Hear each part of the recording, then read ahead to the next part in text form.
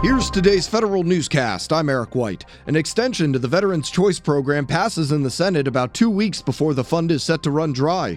The VA Choice and Quality Improvement Act pumps $2 billion into the Choice Program. It buys lawmakers about 6 more months to redesign it. The legislation also authorizes 28 new major medical leases and includes more direct hire authorities and other flexibilities. The bill now goes to the president's desk.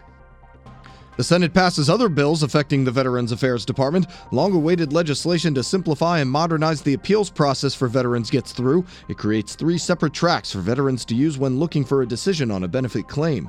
The Senate also updates the GI Bill, eliminating the 15-year time limit for vets to use the benefits from that law.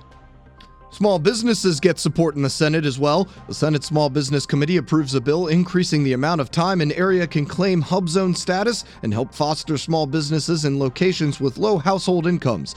Another bill that was approved calls for a study on the success of minority-owned small businesses contracting with the government.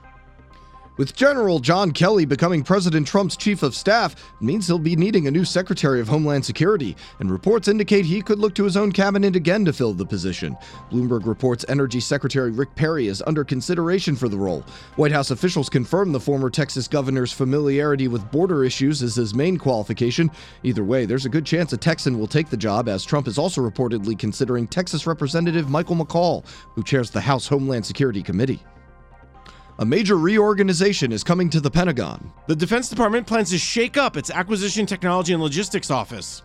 The Pentagon sends details of their plan to Congress, highlighting 2 main goals: accelerating the development and acquisition of cutting-edge technology, and changing the mindset of those buying, developing, and managing technology to end the culture of fear of failure. DoD is creating 2 new offices from AT&L. One will focus on research and engineering.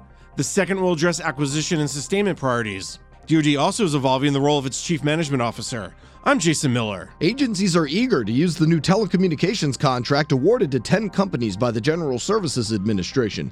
GSA says agencies submitted their transition plans earlier this year and have developed an inventory of what's needed to move to the new Enterprise Infrastructure Solutions contract. It could take 6 months before agencies can begin awarding task orders under EIS.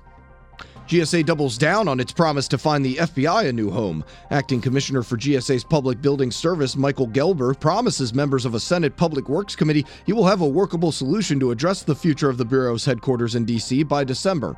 GSA canceled a consolidation project for the FBI in mid-July. An Ohio man gets 20 years in prison for posting the names and addresses of military members and urging their assassination. Federal News Radio's Jared Serbu has more. The sentence, handed down by a federal judge on Wednesday, follows a plea agreement in which Terrence McNeil agreed to serve between 15 and 20 years, avoiding a possible life sentence.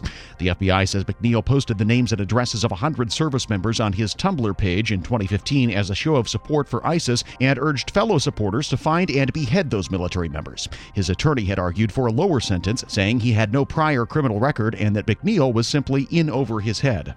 Jared Serbu, Federal News Radio. An employee with the Department of the Navy pleads guilty to making a ton of cash on booze. The Justice Department says Eric Jex, a supervisory sales associate with the Navy Exchange Service Command at Mitchell Field in New York, admits to accepting over $250,000 in bribes from 3 people making unauthorized liquor purchases through the exchange.